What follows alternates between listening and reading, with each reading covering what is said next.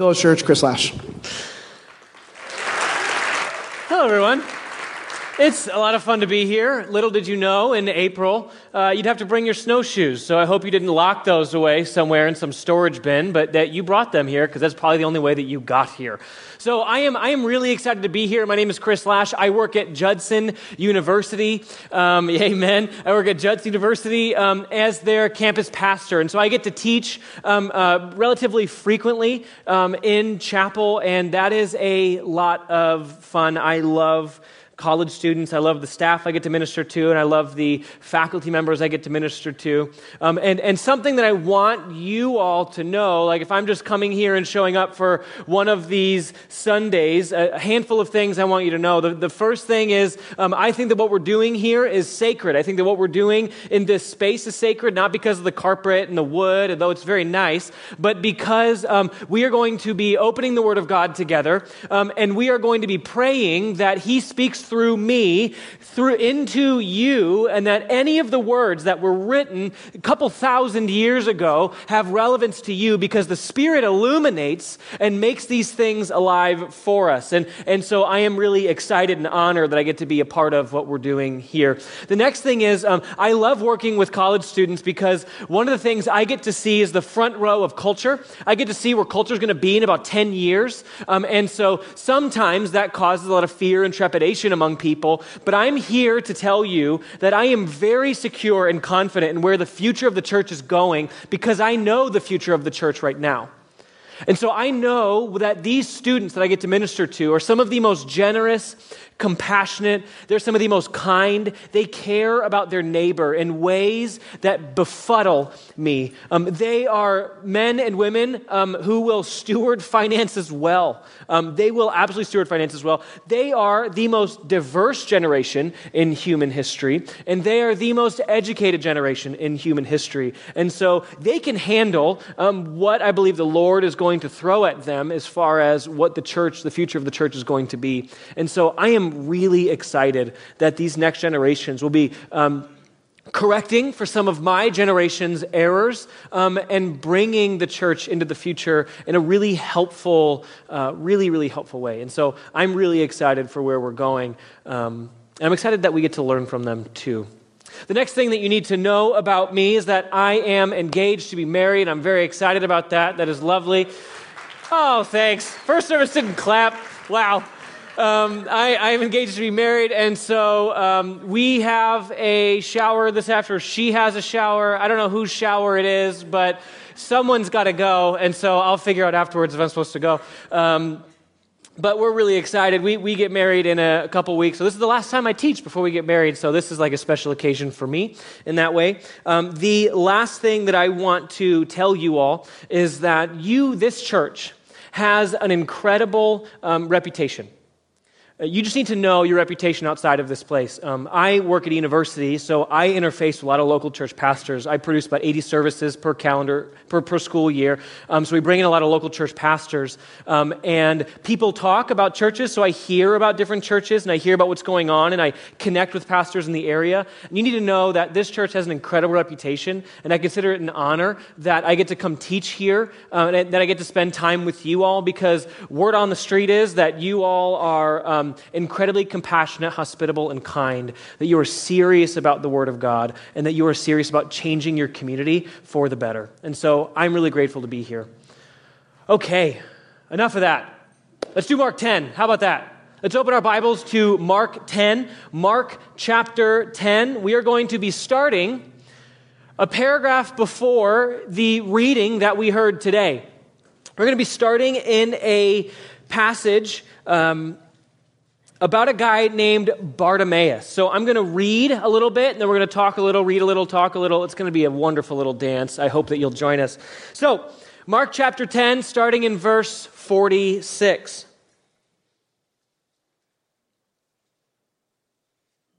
And they came to Jericho.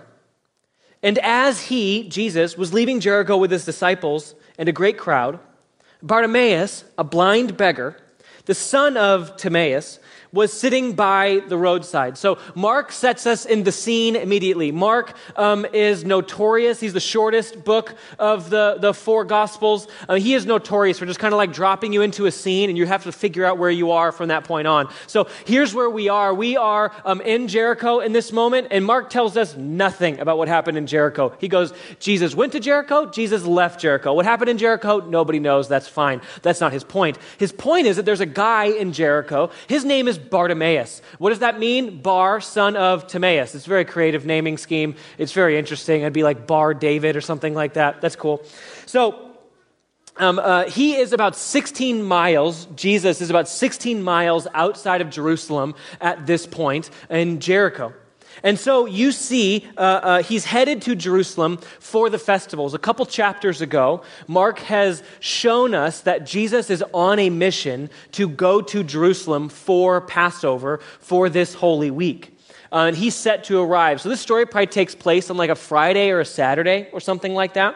And so Jesus is leaving Jericho and he is on his way. And he walks past a guy begging by the roadside. And this guy has positioned himself so that people notice him. With that in mind, let's keep reading. 47. And when he heard that it was Jesus of Nazareth, he began to cry out and say, Jesus, son of David, have mercy on me. And many rebuked him, telling him to be silent. But he cried out all the more, Son of David, he said, have mercy on me. And Jesus stopped and said, call him. So put yourself in the scene here. A blind guy happens to hear the name of the guy walking by.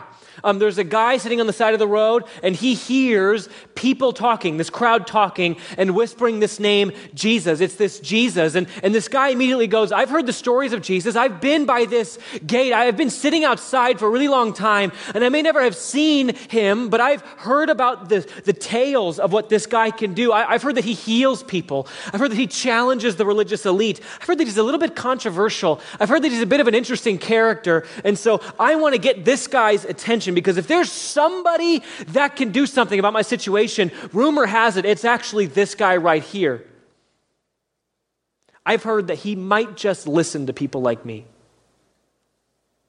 And so the word call out that you see in the text, that word signals that he was crying out, he was shouting, he was trying to be incredibly disruptive. This was not a respectful, from the back of the room where you put your hand on your mom's shoulder to get her attention while she's still talking to someone kind of a thing. This is the kid yelling at his mother, kind of my mom's here, so she knows. Praise God for her. This is a disruptive situation. He says, Jesus, son of David, have mercy on me.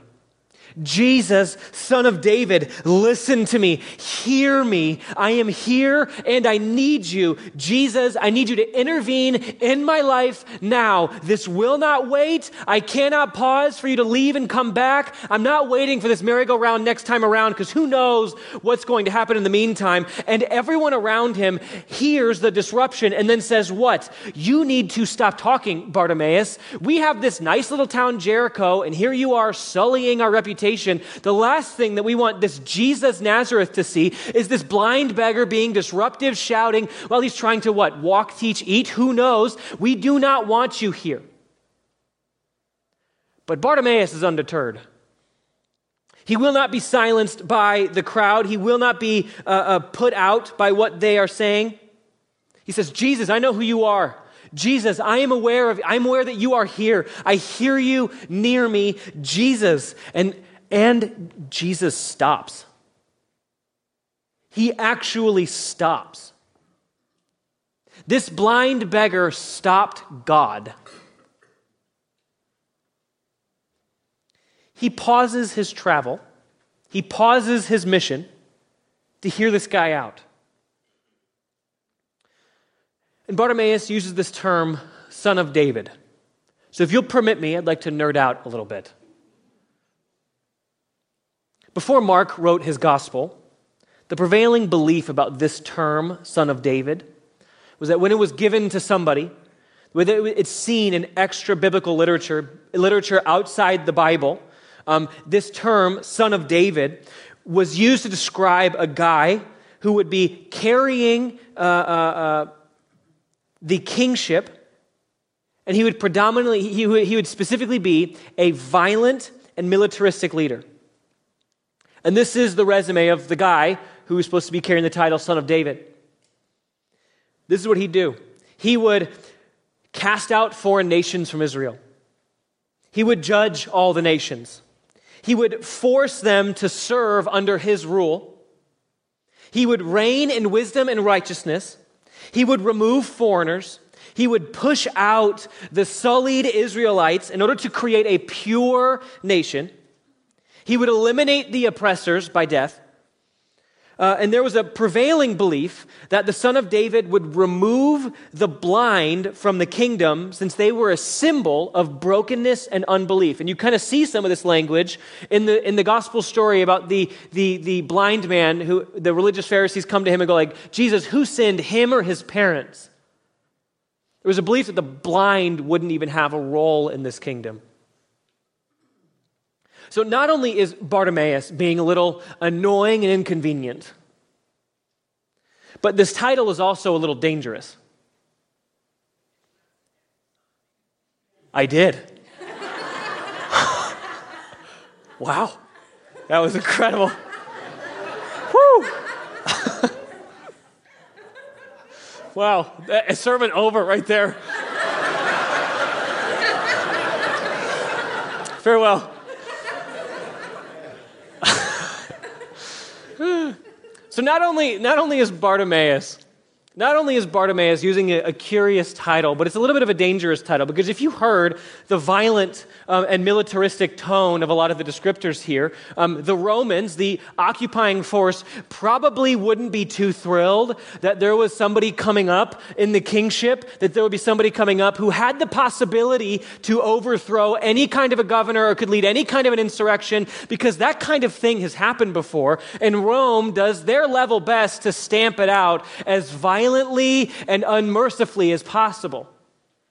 And so this term is also a little dangerous. So I imagine people are silencing Bartimaeus because not only is he annoying, but they could get everybody killed.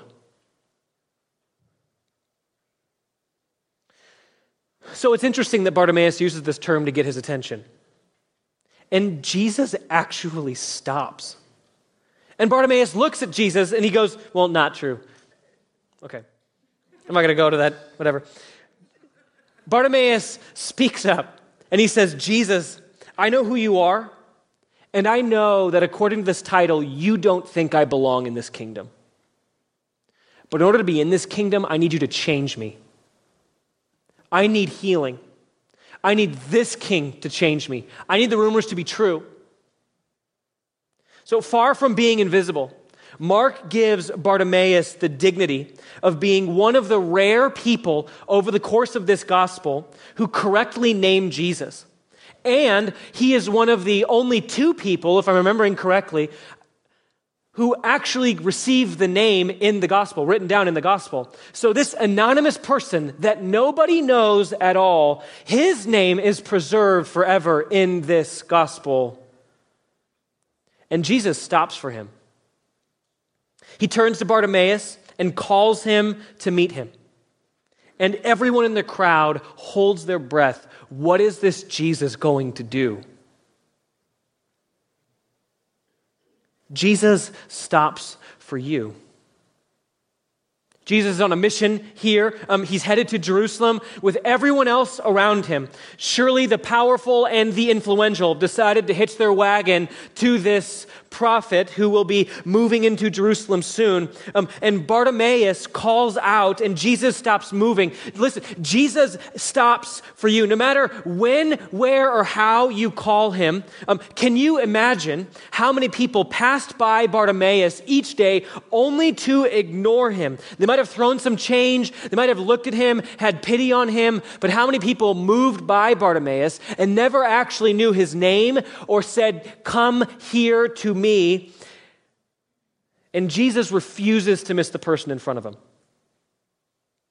So when I first read this text, I pictured the scene where Jesus and his crowd were walking by this blind beggar here, And Jesus was about 100 yards out or so, and he would hear this guy all of a sudden calling his name. And so with Bartimaeus behind him, then Jesus turns around to him. Right? So I have this picture where Jesus didn't even see him the first time around. And what I think is really interesting is I was like, why do I have that vision of Jesus? I realized that's my own God baggage getting in the way of seeing what Jesus is doing in this text. I assume that Jesus, his mission was something other than healing Bartimaeus. I assume that his mission did not originally include Bartimaeus. I assume that his mission was to intentionally move past this person, because if we see anything about Jesus, he's intentional, so clearly he made a mistake. But it's probably more of a problem with me than it is with any kind of clarity that Mark offers in this text or any kind of a character thing that we see of Jesus. The reason I probably believe that Jesus moved past Bartimaeus initially is because I believe that Jesus moves past me, and it's only until I call out to him that he turns around and goes fine, when you call, I'll come.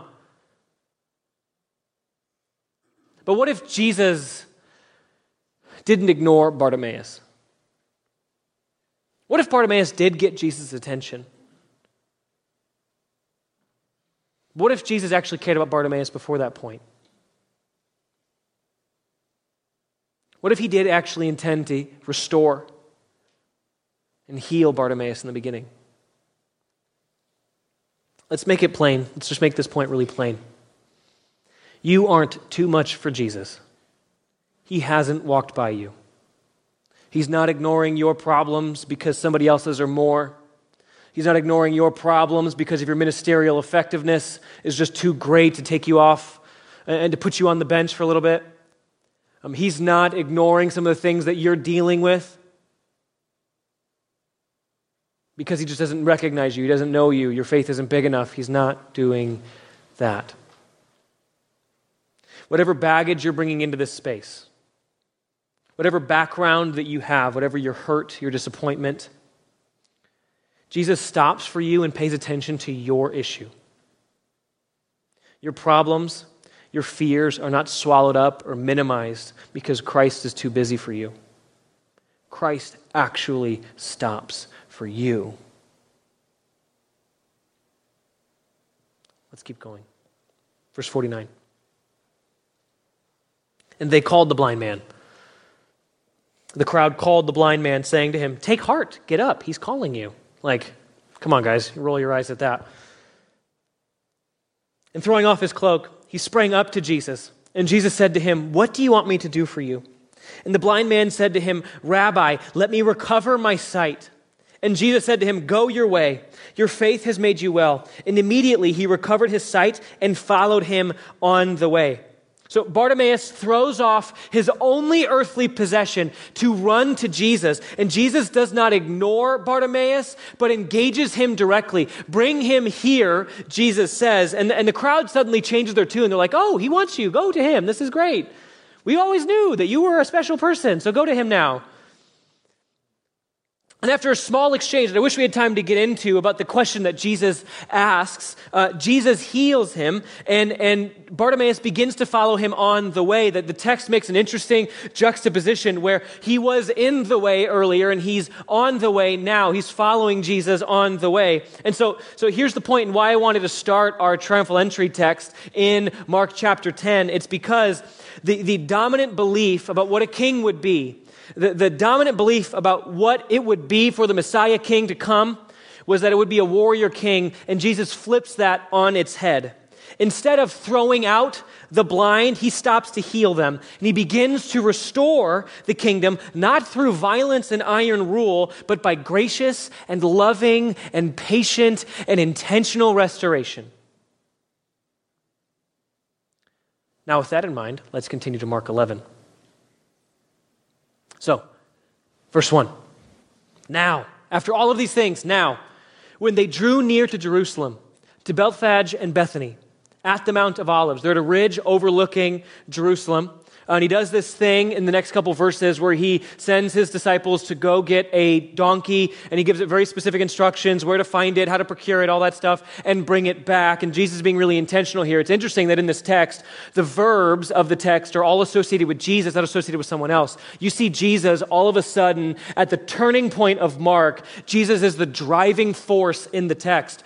Go get this donkey and come back. We don't have time to go into that more. So fast forward to verse 7. They have a donkey now, and they brought the colt to Jesus, and the disciples threw their cloaks on it, and he sat on it. And many spread their cloaks on the road, and others spread leafy branches that they had cut from the fields.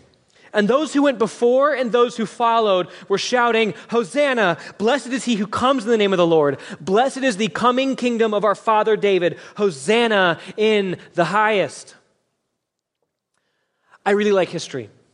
I particularly like military history. So let's go about 200 years before this incident. About 200 years before Jesus comes in on his triumphal entry, there's a guy by the name of Judas Maccabee. If you have a Catholic background, you might be familiar. There's a guy named Judas Maccabee. And this guy, his nickname, Maccabee, his nickname is the Hammer. So you can kind of tell what kind of a guy this was. And what he did was he gathered his sons and he brought an insurrection against the ruling Syrian Empire. So he fought many guerrilla-style warfare campaigns, and he ended up pushing the Syrians out of Judea, out of this region. And so there's this scene where Judas is walking down into Jerusalem, and the quote is this: "He and his army returned to Jerusalem, and they," quote, "entered it with praise and palm branches, with harps and cymbals and stringed instruments, and with hymns and songs, because a great enemy had been crushed and removed from Israel," end quote. Does that sound familiar? Then the Jews went to the temple after that, and they cleansed it, and they threw out all of the idol worship that were there, and they burned everything, and they purified Jerusalem for proper worship. Okay, now let's rewind the story another 1,000 or so years to the time of King David. David wins victory against Israel's enemies and brings the ark with God's presence into Jerusalem, and there's much dancing and celebration. He gets in trouble with his wife because of his dancing. Like, nudity is not a thing. Like, okay, I don't have time for that. So David dances like crazy, and there's incredible celebration at the fact that God's presence has returned to Jerusalem. And God makes a famous covenant with David in 2 Samuel 7. And God says, "I will establish an eternal kingdom for your descendants. And one of your descendants will be the ruler of this eternal kingdom." But true to their pattern, Israel disobeys God, and God casts them out of the land, and they fell into the hands of another ruling empire. So God sent a minor prophet named Zechariah, and he went to speak to the dispersed Israel, where there would be a king. He told them there would be a king to return to Jerusalem. But this time, this king would come riding on a donkey, and he would establish peace in all the land.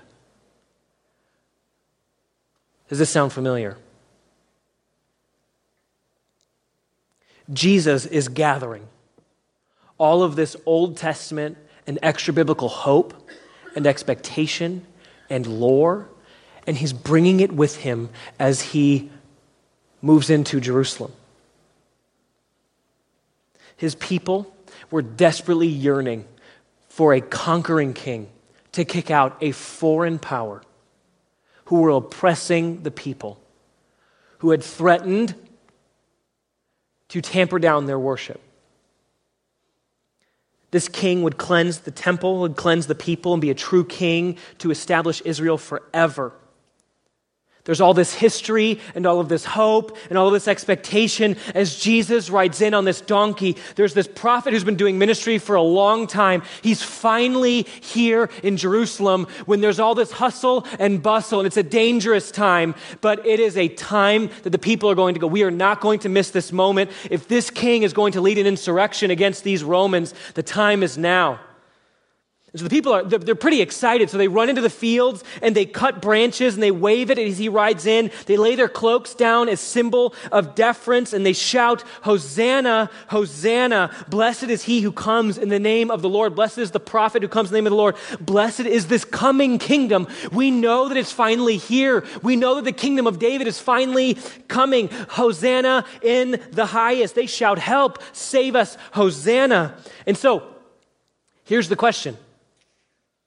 When they shout these things, did they have any idea who they were welcoming? Did they have any idea the kind of king that they were welcoming? If you read commentators and you listen to various pastors, they're pretty typically split on what the crowd is thinking and doing during this time.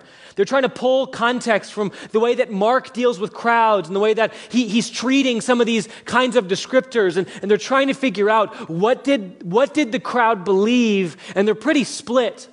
Some say that the crowd they knew that this guy was the Messiah and they recognized him for who he was, that maybe some of them were there because he was a prophet, but that they knew. And so this shouts of Hosanna was a legitimate shout of, "Save us, Jesus, this Lord Jesus, come and save us." And some say that the crowd was only yearning for military vindication, that they were yearning for a military ruler to come in. So they were shouting, "Save us from these Roman oppressors." And some were saying that he came in for healing, save us in that way. And I don't think Mark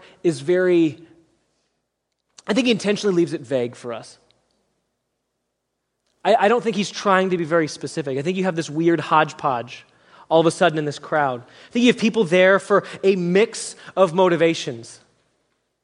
Because either way, whether they recognized him or not for who he was, whether there were some like Bartimaeus in that crowd or not, they did not recognize Jesus as anything like a Messiah king. A Messiah king who would need to suffer and die for his people. You see that because anytime someone talks about this, when Jesus starts talking about this after chapter 9 of Mark, everybody tries to silence him. It's like, stop that. Stop talking about how you're going to die. You're going to live forever. This is your eternal kingdom. They did not have a category for this suffering and dying Messiah king. What they wanted was a warrior king. And you see that in an interesting way in verse 11. So if you look to verse 11, it says, "And he entered Jerusalem and went into the temple. And when he had looked around at everything, as it was already late, he went out to Bethany with the 12. So this is what's strange about this text right here. This is what's really strange and curious about it. You have this incredible entry filled with symbolism, filled with hope, filled with expectation, filled with waving of palm branches and dirty cloaks and donkeys and all those good things. But then there's this really anticlimactic ending where Jesus has this celebration on the way in, and you'd think it would continue into the temple, but it stops short of the temple. He shows up at the temple. There's no celebration. There's no palm branches. There's no cloaks. There's no nothing like that. It's quiet, and the text just says, "And it was late, so he went home."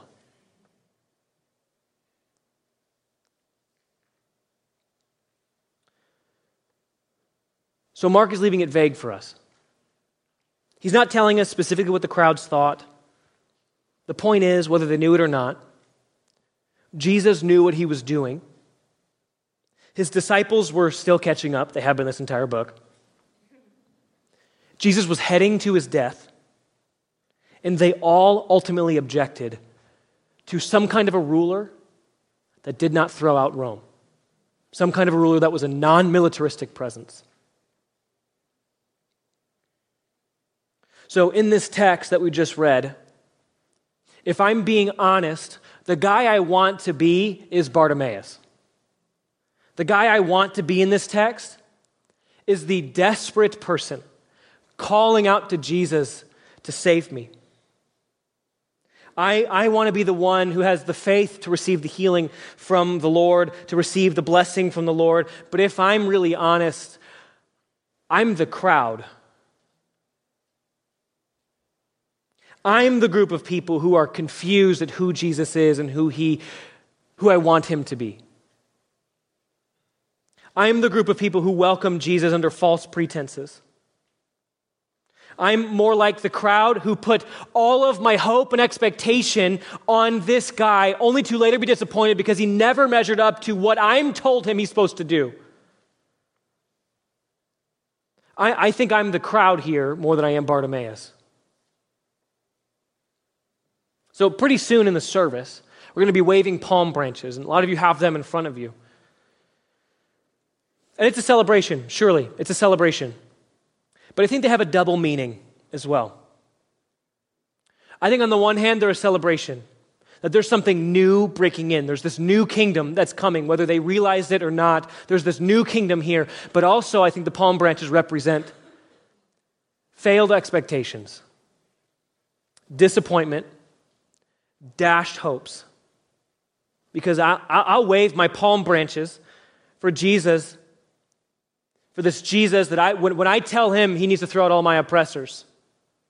I'll wave my palm branches when he comes riding in. He's going to rescue me from some kind of addiction or slavery to something. I'll wave my palm branches for Jesus when I don't feel like forgiving somebody and I find a verse that tells me I might not have to. I'll wave a palm branches for this Jesus if he promises to relieve my suffering, if he promises to bring vengeance against people who have wronged me. I'll wave my palm branches for a strong, victorious king. I will welcome that king with everything that I've got. If he promises a quick fix to my problems, I will wave my palm branches for that king to finally come. But if it's a different king, I think I'll wait for the next go-round. The suffering King Jesus, the one who makes grace known in my weakness, the one who calls me to forgive, the one who calls me to lay my life down for my oppressors, the one who defies my expectations, the one who refuses to be held hostage by my expectations. I don't feel like following that king into the temple. I think I'll keep my celebration out here. And so for me, these palm branches represent hope and expectation and longing and claiming the promises of God. On the other hand, they represent dashed hopes. Misunderstanding the promises of God. Misunderstanding how God speaks. Because if we're honest this morning, I think we in this room are the crowds. I think we are the crowds. We are the ones who expect Jesus to come one way and then leave in disappointment when he doesn't heal our illness. When he doesn't automatically restore our family or marriage, though we've asked, when he doesn't give us a spouse when we wanted, who doesn't give us clear direction, when we've been job hunting for a while and we've been sending out resumes like crazy and we have not gotten any responses back. Or when our kid is rebellious, we don't really know what to do with them, and we expect that if maybe Jesus is just this one miracle. We're the crowd who wants to define the type of Jesus this God is. So Mark turns this text around and asks us, who is this Jesus to you? And I believe that's the question the Spirit's asking us this morning. Who are you waving palm branches for? What are the ways that you predetermine how this Jesus is supposed to act? How he fulfills his promises? How he gives direction for your life? How do you wave palm branches, but how do you miss the point? How do I miss the point? How do you let disappointment prevent you from following this Jesus into the temple with celebration? There's an invitation here, I think. There's an invitation to turn from the ways that we try to make Jesus into who we want him to be, into who we think he needs to be, into what it means to be a respectable God.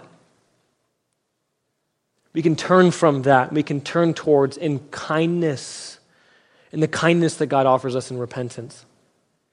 We can turn towards the Jesus who suffers, dies, and resurrects for new life. This is an invitation to life, to joy, to flourishing. But what do we do with our disappointment? What do we do with those thoughts, those feelings, those emptiness? What do we do with that? I think we see three things from this text. The first thing I want you to see, I want us to be reminded that Jesus stops for us. That Jesus stops for us. Like Bartimaeus, Jesus stops for us when we call him. He calls to us. He dialogues with us. And even though he knows everything about us, he waits for our response for no other reason than because he loves us and is present in that moment with us.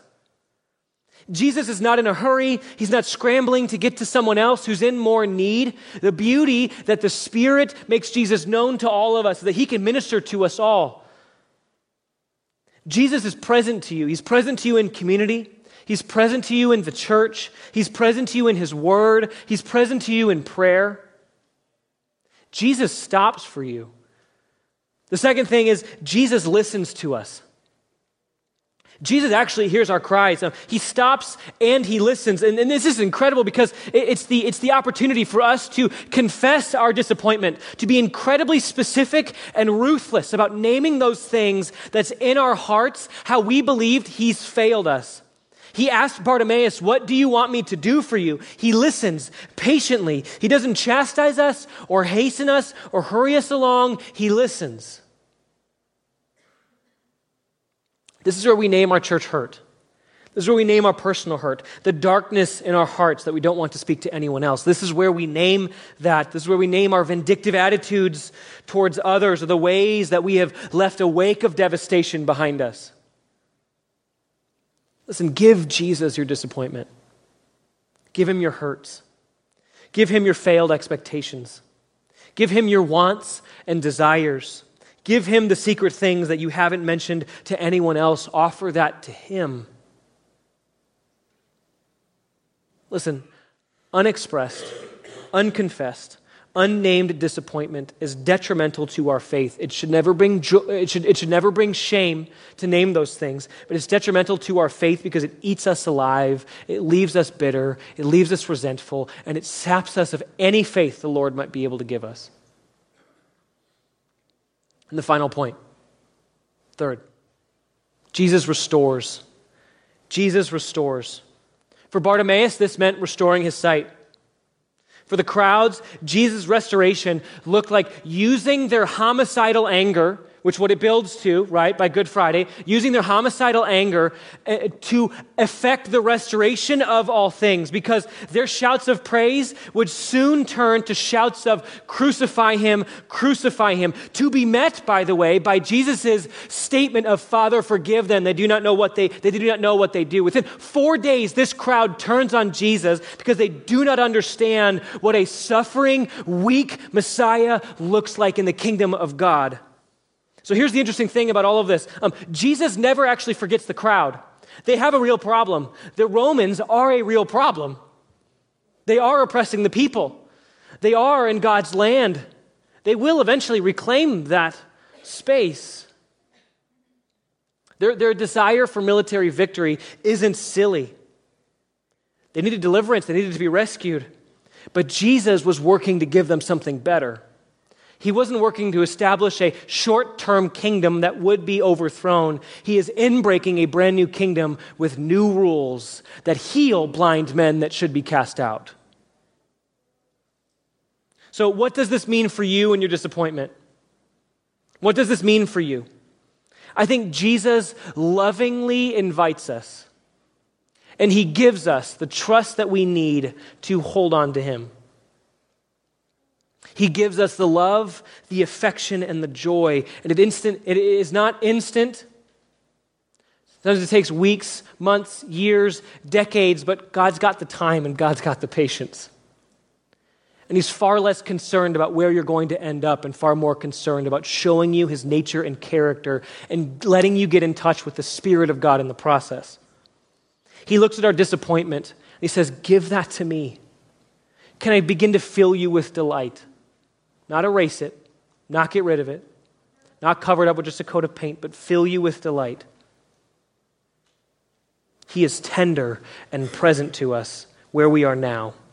So there are two things that we need to heal from disappointment: community and love. Theologically, we need the community of the Trinity. We need the community of the church. We need the love of God himself poured into us, and we need the love of the church.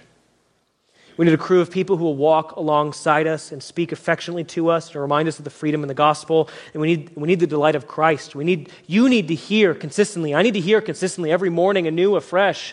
You are loved and cherished by God. With you I am well pleased. So, we're going to wave our palm branches. And they can stay for you a symbol of disappointment. They can stay for you a symbol of God perhaps letting you down, you feel.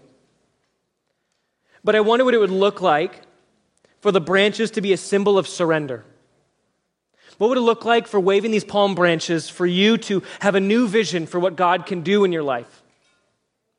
To have a new vision of what it means for you to say, Jesus, save me. Jesus, stop for me. Jesus, listen to me. I believe that you'll restore me. I believe that you'll give me a new vision. I believe that you will heal me. Let's pray.